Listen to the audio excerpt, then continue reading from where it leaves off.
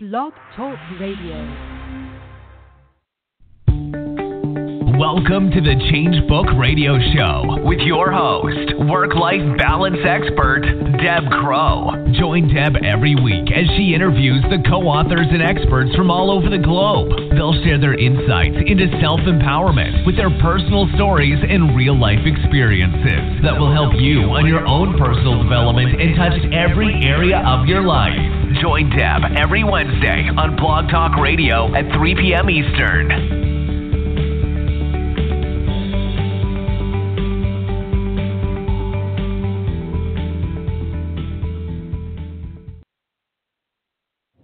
Well, good afternoon, everyone, and thanks for tuning in to the Change Book Radio Show. It's Deb Crow. I am finally pleased to tell you that spring has arrived in Canada. We have double-digit numbers, and the sun is shining. It's just a beautiful, beautiful spring day. So we are in a brand new month of May, and I am so honored to tell you about our monthly sponsor for the month of May. It is the Hope After Brain Injury Network.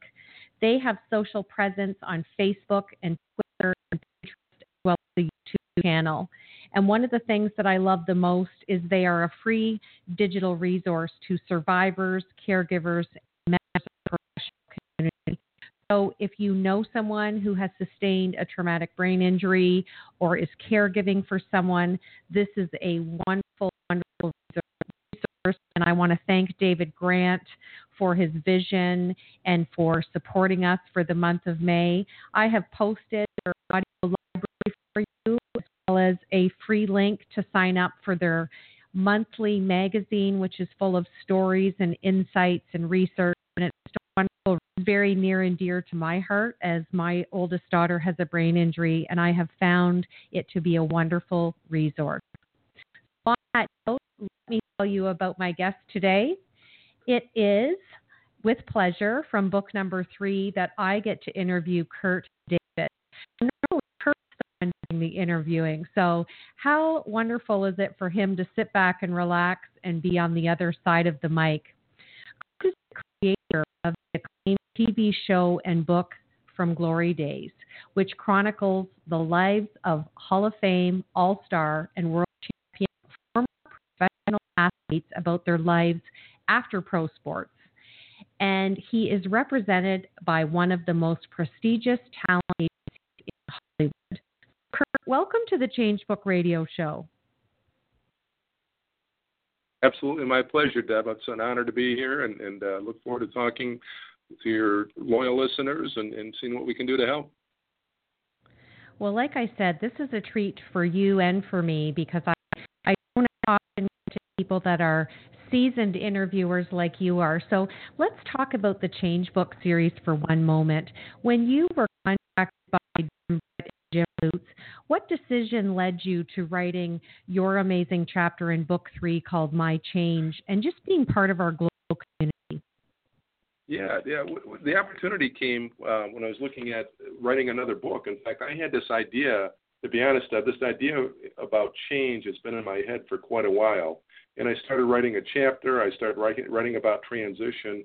And when I got a phone call many months before the book came out from the gentleman by the name of Jim Britt, it was like he called me up and he was like, hey, I got this idea about a change book and we're doing co-authors. And I said, well, I've already got a chapter written. And he said, perfect, this will fit right in. And so it really was an open door that the timing was perfect because of the fact that I had already started that chapter. And it certainly goes far before that as far as the idea and the concept, and we can get into that throughout the interview. But I know that for the change book itself, it was a phone call from Jim Britt that opened up that door, and it was grateful because the timing was perfect.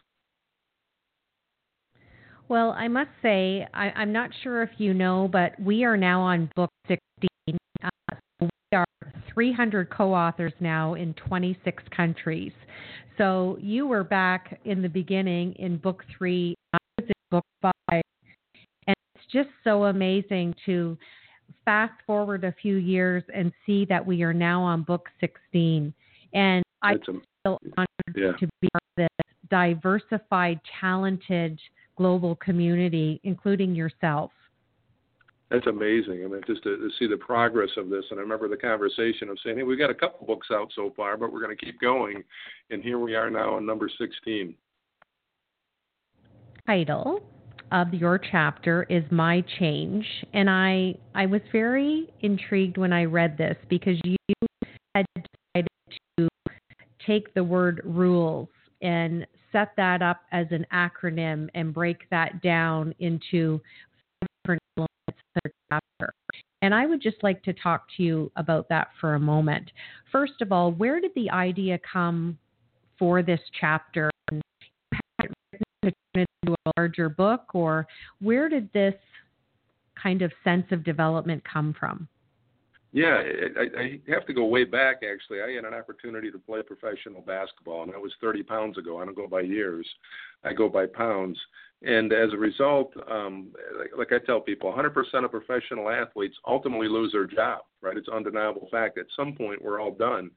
And when my career as a player was over, it was very sobering for me. It was something that I just wasn't prepared for. I felt like, I thought I could play forever, so to speak. And then all of a sudden you realize you're faced with no income, no job, and a total identity change. And that was really the premise, and that was the motivation, as well as the seminal moment that I realized, wow, this is real, right?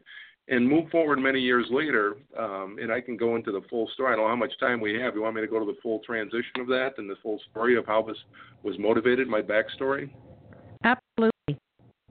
So I went from playing professional basketball in Europe to having a knee surgery and realizing that I needed to look for a real job. And as a result, I was angry. I mean, I'm sitting on my parents' couch following knee surgery and realizing, boy, it's over, now what? And so I was upset. I took a year off. I'm like, I'm just going to take some time to kind of regroup.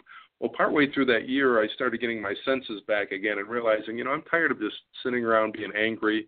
I need to do something productive again. And so partway through that year, I started going to grad school to work on a master's in counseling.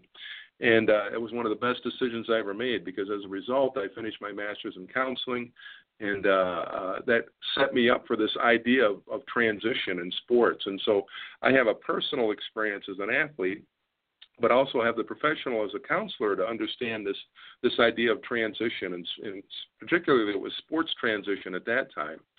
And move forward many years from there, middle of the night, I had an idea of, boy, wouldn't it be neat to sit down with other former athletes and hear their story of change and their story of transition. And as a result, my first book that I wrote was exactly that. It was interviewing former Hall of Fame, All-Star, World Champion athletes about their transition out of pro sports. And I wanted to focus on mostly athletes that had found success. Well, the book was such a hit here in Metro Detroit, became a regional bestseller, and now it's become a TV show in which I interview former professional athletes about life after pro sports. But the reason for bringing that up is that through this process of my own playing days, becoming a counselor, interviewing other former athletes, I realized there was a commonality of success for those people that were having success. In other words, I can give you some exit stats that will be very sobering about professional sports. The first is that 100% of professional athletes ultimately lose their job. I mentioned that already. But 25% of NFL players are broke within the first year out. 78% of NFL players are bankrupt within 2 years. 60% of NBA players are broke within 5 years. And there's an 80% divorce rate from job loss to disaster. That can be the reality for pro athletes. And so looking at that, looking at those transitions, I started looking at how do people have success again after this transition. And I found there was a commonality of success. And those are the 5 things. That's where I created those rules because I have a simple mind, and so for me, it's like, okay, how do I remember these 5 commonalities? And that's where I created the acronym, RULES. Each letter stands for something. Each letter means something. And Deb, the amazing part is, I started working with simply athletes, but then realized this could apply to anybody in life that's facing a change or a transition. These 5 commonalities of success, they don't just apply to a Hall of Fame athlete that is no longer playing sports. They could apply to an organization or individual or business that's going through a transition and change. And as a result, that's why the opportunity to write and be part of the Change book was even better because it wasn't simply a sports platform. It was more than that with all the other co-authors that have had great successes in their areas as well. are not surprising yet shocking to me at the same time. And I just want to segue for a minute and talk to you about the athletes that also endure concussions and head injury, because it's a nice kind of mix for what we're having with our sponsor. And I've worked in the field of brain injury rehabilitation for 28 years, and that's just a whole separate kettle of fish for these athletes. Yeah, we talk about there's a lot of physical that we talk about in pro sports, the injuries, the knees, the ankles, the necks, but certainly the brain is something that's getting more and more tread right now. It's getting more and more attention. The TBIs, the traumatic brain injuries, and cognitive issues that athletes are having more and more. And you understand that because you understand that space, and it's very real. And the more technology, the more medical technology advances, the more we're able to realize and measure the damages that have been done as a result. Well, and those staggering percentages that you gave us, it's all a kind of two-pronged outcome, and correct me if I'm wrong, Kurt. It's loss of self, and I think just the dynamic of where they are in society on a psychosocial level. Do you think that's kind of the foundation to these staggering percentages for all the different that you listed for athletes? Yeah, I think, as far as you look at the financial, there's no question that there's all sorts of factors that cause those kind of sobering stats. But one of the most important things to understand is I don't care how much money anybody makes, if you take a 95% pay cut, that's a major lifestyle change. And that's what happens with these athletes is that, they take a major lifestyle change. There's a very small window of opportunity to make the kind of money that professional athletes make. It's a very small window. I mean, the average pro athlete is 3.2 years, and so that's a very small window to make that kind of money if you are lucky enough. I mean, we could go back even more, Deb, and talk about the stats to become a pro athlete. I mean, less than 0.1% of high school athletes will ever play pro. I mean, less than 0.1%. If you are lucky enough to play in a Division I college, those stats are very low as well. 1.7%, according to the NCAA, 1.7% of basketball players will eventually play pro. I mean, it varies by sport, anywhere from 2% to 1.5%. But either way, it's very very much a long shot in order to become a pro athlete.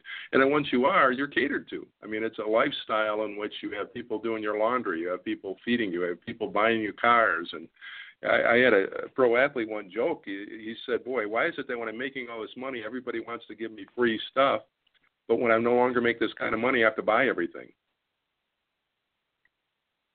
Well, and I guess sitting back as a citizen, it concerns me, like, what prepares these young athletes on a psychological level for such a thrust into a national sports organization and the fame and all of that comes with it? What is your opinion as being a previous athlete, but also now that you're interviewing and hosting your TV show with these athletes? What is the common thread? Yeah, there's a couple things that I see. Certainly, the leagues are taking more of a stance on how do we help our athletes after pro sports, but mostly the stand is still it's up to the agent and the athlete to take care of their own issues afterwards. I mean, they'll do some lip service and try to help out, but I haven't seen. The NFL is probably the most forefront right now, where they're doing more and more things for athletes and former athletes and alumni. But I think, in answer to your question, Deb, I think really more and more, there's not much that can prepare a 19, 20, 22-year-old kid. I'll give you an example. I interviewed somebody out of Ottawa, Canada, by the name of Doug Smith. Doug was a number 2 draft pick by the LA Kings in the National Hockey League at 19 years old. And so Doug went from Ottawa, Canada, to Los Angeles. He went from, like you said, little town to big town, living on the beach, having a Porsche, having a big pocket full of money, and just living a life at 19 years old. I mean, what can prepare you for that? And thinking that he knew everything, but realized, boy, I didn't. And in Doug's transition, I mean, his story is amazing, that he went from being a pro athlete to a quadriplegic in a heartbeat when he went headfirst into the boards during a game. And talking about changing your life drastically and all the financial issues as a result and emotional. The good news is that isn't where the story ends. Doug had found great success and has found great success since then as a result of his studying of the brain and spinal injuries. He's actually now walking, and he still has some moments of quadriplegic from the spinal injury, but he's actually walking through all of his physical therapy and research he's done on spinal cord injury. He's a motivational author and speaker now in Canada there. And so, stories like that, you hear stories of kids that just aren't prepared for that kind of lifestyle. And then when they have an adverse reaction, adverse situation like Doug, it's even that much more difficult afterwards when it's over. I fully agree with you. And I'm happy to hear you mention Doug, because I actually know who he is. He's kind of taken what's happened to him and paying it forward and educating and writing, and that's a success story in itself. Thank you for mentioning that. So let's have some fun with our listeners and walk them through your acronym of rules for your chapter in the Change Book.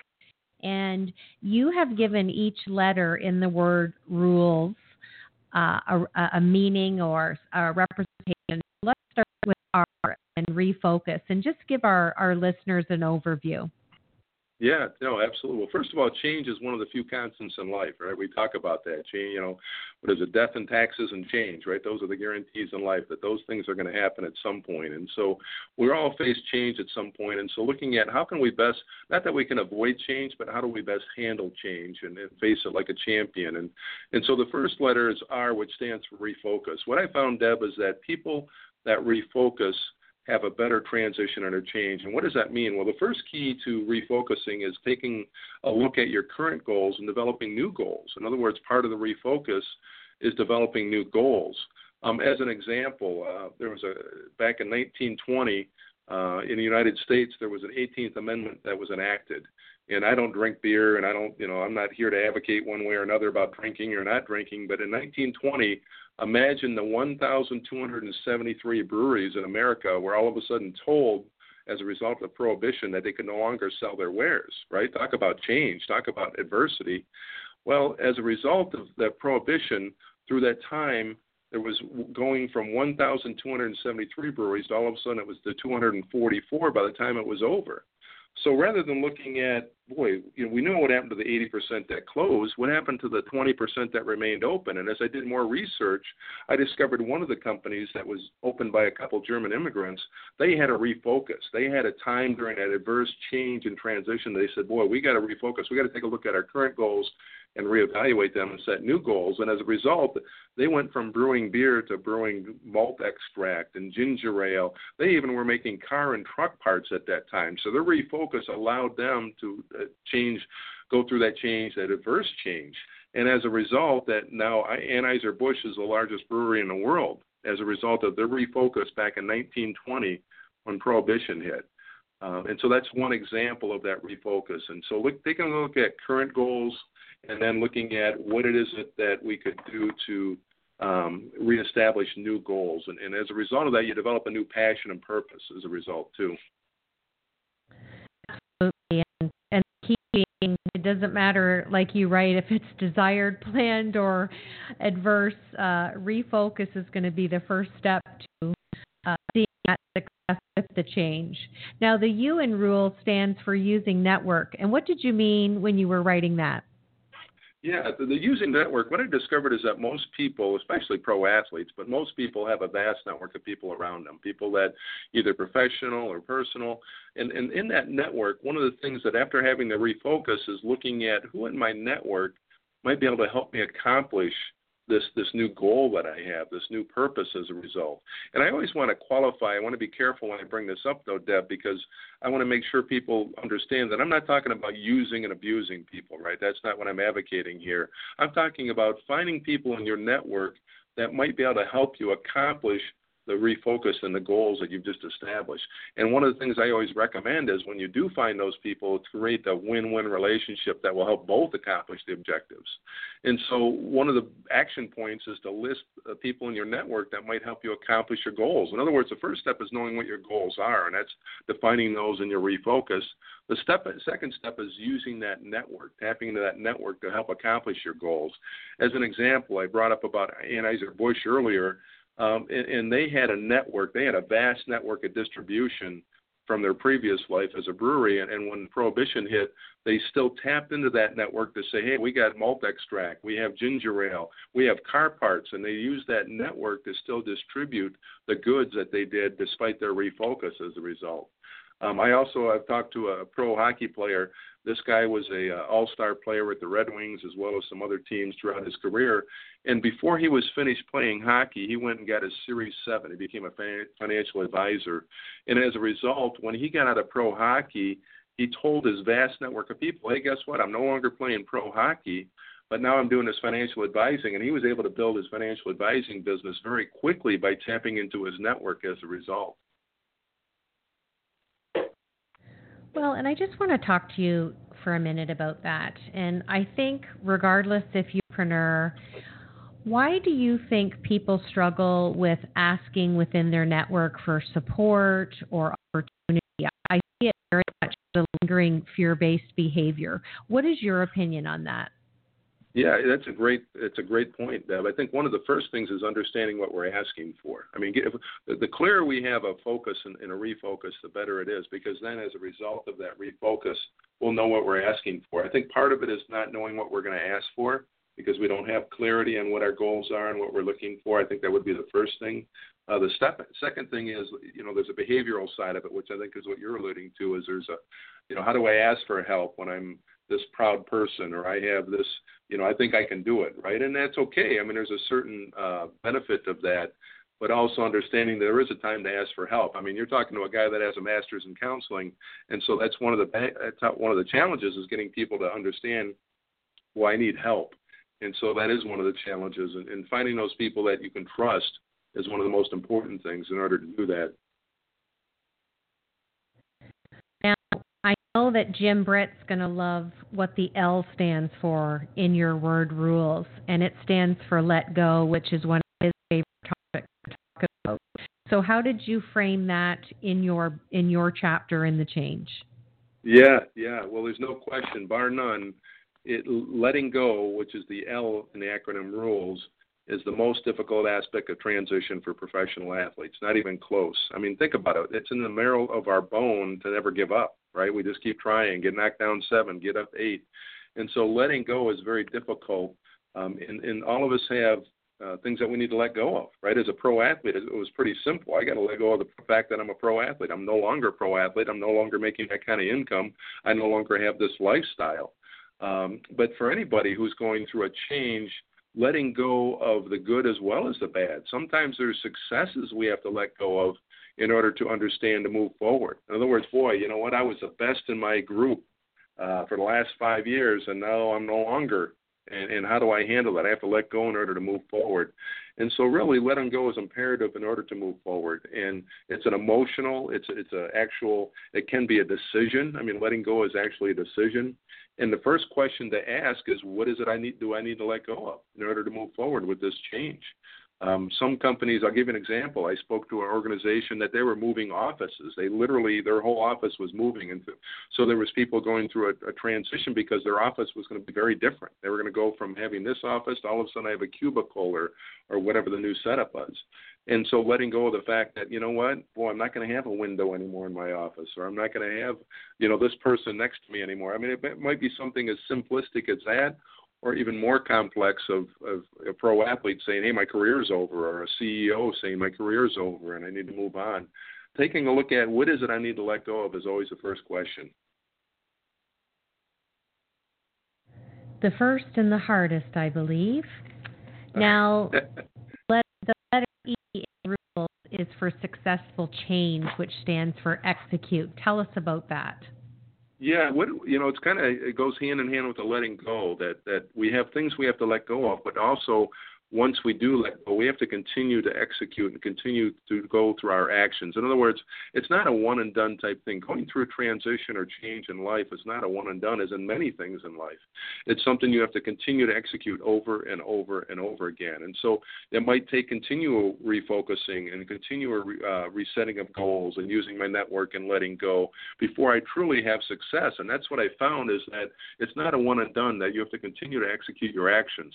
As an example, I'm a history buff, and so I love learning from history. And if you look at the Roman Empire, when the Roman generals came home from their conquering lands after winning wars, and they literally had these parades, it was like equivalent to our Super Bowl parades in America today. So in other words, when we have these Super Bowl parades, that would have been equivalent to what the Roman generals had back in the day when they'd come home from a conquering land.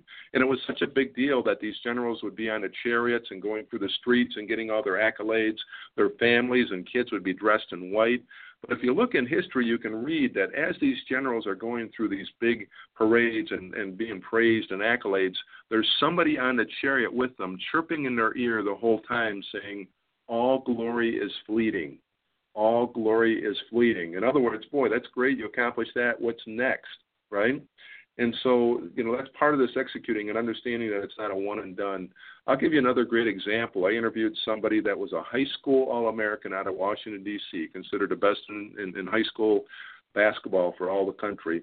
He went on to have an All-American college career at Syracuse University, considered one of the best in the college ranks. He then went on to become a number one draft pick in the NBA, and then he went on to become an NBA Hall of Famer. And after he became an NBA Hall of Famer, he developed a $500 million a year business, and then he became the mayor of Detroit. And so Mayor Bing continued to execute over and over and over again. He could have easily rested on his laurels and said, I'm a high school All-American, or I'm a college All-American, or gee, I'm an NBA Hall of Famer, or I built a $500 million a year business. He didn't. He continued to execute over and over again throughout his change, throughout his life. And even to this day, now that he's not mayor of Detroit, he has an inner city mentoring program that he's helping inner city kids with success and making good choices. And so, he's a good analogy of what execute means, because it means to continue over and over again. It's not just a one and done and having success through transition. Well, and I love that example for many reasons. I often hear people say, I'm too old to learn, or I'm too tired.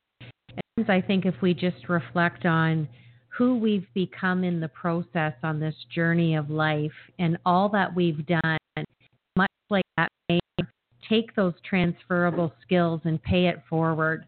To me, I just don't think life gets any better than that.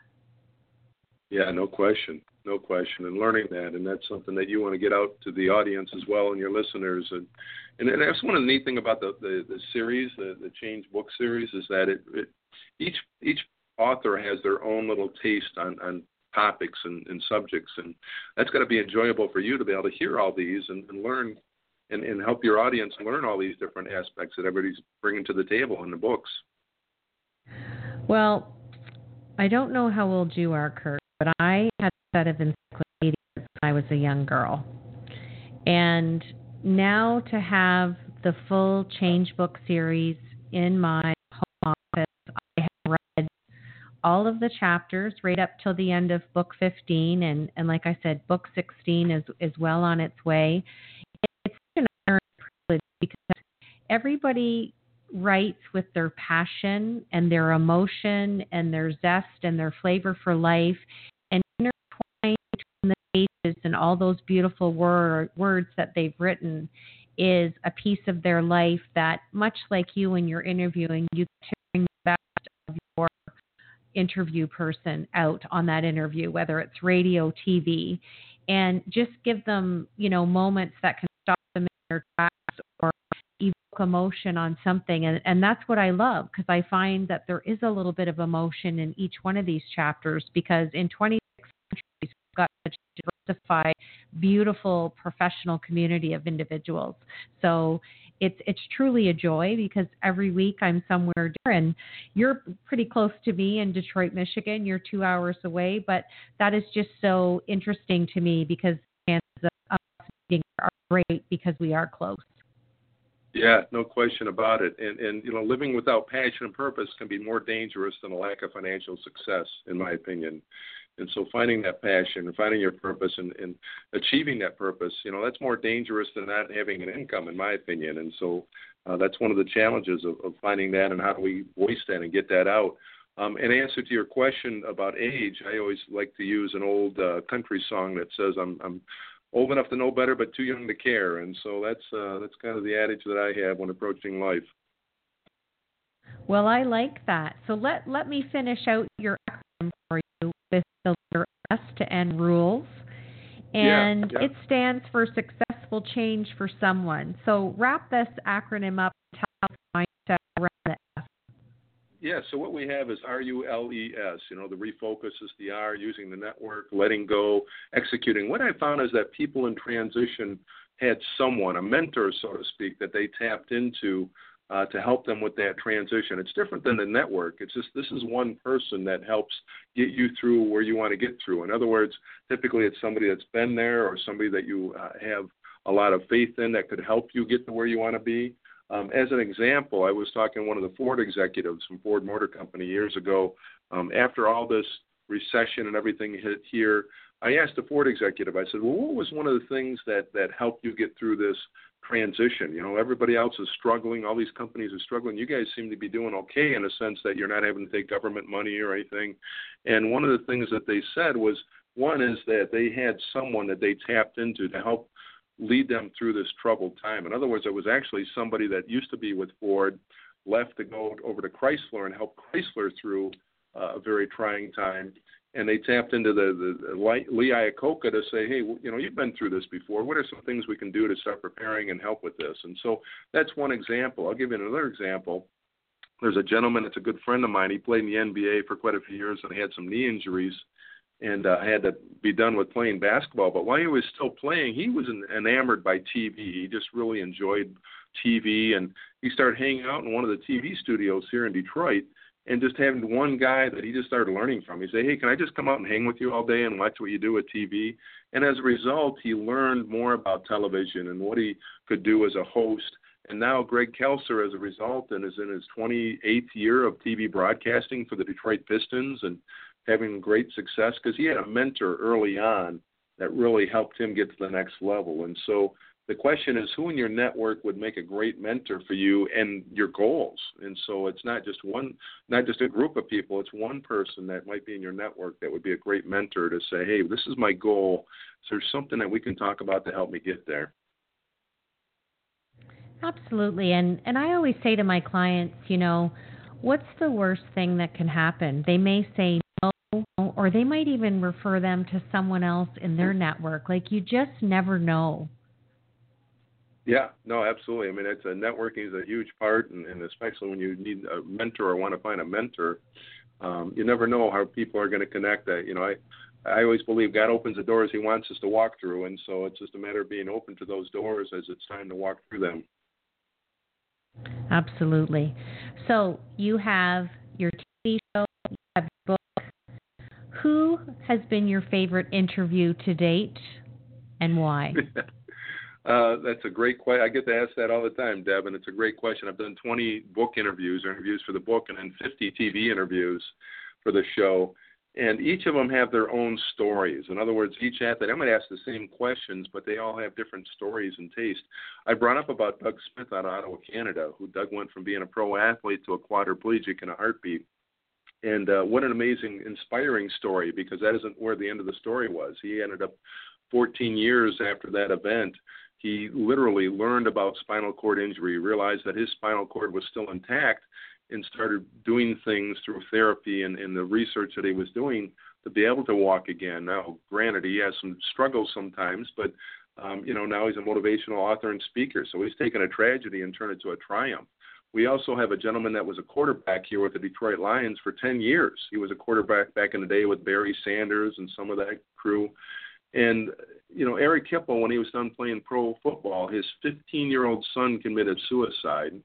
His very well-established insurance business went bankrupt, and he spent 60 days locked up in Oakland County Jail for multiple drunk driving offenses. I mean, it was like a spiral after he was done with his transition. But that isn't where the story ends. I mean, and the good news is that he went through this process, and he said being locked up was one of the best things because it caused him to refocus. It caused him to start defining his goals and what am I doing. And now as a result, Eric travels all over the world advocating about depression. He realized he had depression, and obviously his son had depression. And as a result, he's one of the biggest advocates for depression and helping people understand, hey, this is where you can get help, and this is what you can do. And, me as an NFL quarterback had it, and obviously my son had it, and it's okay, we can talk about it. And so, I could go on and on about stories, and, some make you laugh, some will make you cry. And so it's, I really can't pick out one or two stories, but those are the two probably most impacting recently that I've done. But they all have great, endings to them. That's the nice thing. We try to get athletes on that have had success or found success again some way or another. Well, and I've often got asked that as well with the Change Book Radio Show, and I love the way you framed it. And I don't have a favorite because everybody's coming from a different walk of life, all bringing a different backpack. They all have their own story and how they frame it. And some of them are truly emotional, and we can go from, belly laughing, having shed a few tears. So I love that you feel the same experience on your show, and you look like you have a lot of fun with your height and that you're 4 foot 33 inches. How did that come about? Yeah, well, when you're my size, you get asked often when you're in public, right? The two big questions: how tall are you? Did you ever play basketball? Right? Those are the two questions. So, having a sense of, you could handle it two different ways. One is you could be upset about it and, not want people to ask you, or you can have fun with it. So I've decided to have a lot of fun with it. And probably it really all started when I was student teaching many years ago during my undergrad. I was in a first grade classroom, and I had this little 5-year-old kid asking me, hey, how's the weather up there? How's the weather up there? Well, I decided that I didn't want to hurt him, but I wanted to change his mind about ever asking me again. So sure enough, when he asked me one time, this 5-year-old kid, I picked him up and I held him up over my shoulders, and I said, why don't you see for yourself? And I sat him back down, and he never said boo to me again. And so, you find different ways to handle it. And adults that ask me that, I can't lift them up, and so I'm not going to do that. But, the coming out of how tall I am, 4 foot and 33 inches. For those of you that got a C in math, I'm 5 foot and 21 inches. For people that adhere to the metric system, I'm 2 meters, 6 centimeters. And for everybody that's failed math, I'm 6 foot 9 inches tall. Well, you have rehearsed that well because it rolls off your tongue very quickly. I love it. It makes me think of the movie Arnold Schwarzenegger was in. I think it was Kindergarten Cop, and just a great approach with those young, innocent minds that aren't afraid to just say what's on their mind. So what a good way to handle that. Well, yeah, I have a lot of fun with it. I want to thank you for taking the time. I know you're a busy guy, and I know that the love and the time and commitment that goes into being a founder and a producer and hosting a show. So I want to thank you for taking the time today. And if you are driving through my city in London, Ontario, we'll have to get together. But I promise you I will definitely come visit you in Detroit and just keep doing the great work that you're doing on your TV show, and all the best in the future. No, I appreciate it, Deb. Thank you for having me on the show, and continued success for you and to your listeners as well. Thanks so much. You take care. You too, Deb. Just an honor to interview Kurt David from Change Book number 3. I love his chapter about changing and the acronym of the rules. I just love how he's taken his career being a professional athlete and after retirement changed the way he's doing things and interviewing Hall of Fame, All-Star, and World Champion. Just so great. Keep doing up the amazing work that you're doing, Kurt. So I want to thank you for tuning in to the Change Book Radio Show, and I would love for you to listen and go and see our sponsor, the Hope After Brain Injury Network. This is a free digital resource for you. So if you know someone who has had a brain injury, and when I say brain injury, that can be from a car accident, it can be from a sports accident, it can be a brain tumor, it can be a brain aneurysm. Many ways that a brain injury can be called, quote, acquired, unquote. So this is a very awesome sponsor this month. And David Grant, I thank you for your vision. David is a survivor, and I will be interviewing. And if you know someone who's a caregiver or is a professional working with someone with a brain injury, I would love for you to share the resource. It's TBIHopeandInspiration.com. They have an amazing audio library that is continuing to grow, and you can download some very very interesting digital resources. And they also have a magazine that's for free, and you can subscribe and get that in your inbox once a month, and you will read amazing stories about survivors and caregivers and just how families work through something like a traumatic brain injury. So this is Deb Crow from the Change Book Radio Show, and I want to thank you for spending time with me on this Wednesday afternoon, this sunny, hot Wednesday afternoon. So I'll be back with you next week, May the 9th, and I hope everyone has a great week.